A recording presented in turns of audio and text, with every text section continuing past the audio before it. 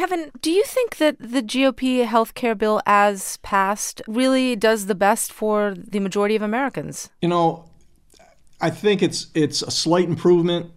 I don't think it's the answer, though. I really don't. I don't think it's going to help everybody across the board. No, and that's why my belief is keep the government out of healthcare. The government really, anything they get involved in, for the most part, in my opinion, they don't do a good job at it.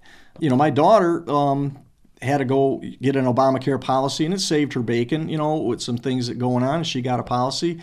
But then for every story of my daughter, there's 50 where people went the opposite way. It really screwed them over. So just let me clarify this. Your daughter was helped by a policy under the Obamacare legislation? Right. She was in between jobs, and instead of having to pay that penalty, she figured she could put those dollars to use and get herself a policy. It helped her out in that situation. For somebody in her age bracket and her situation, it worked. Okay, Rena,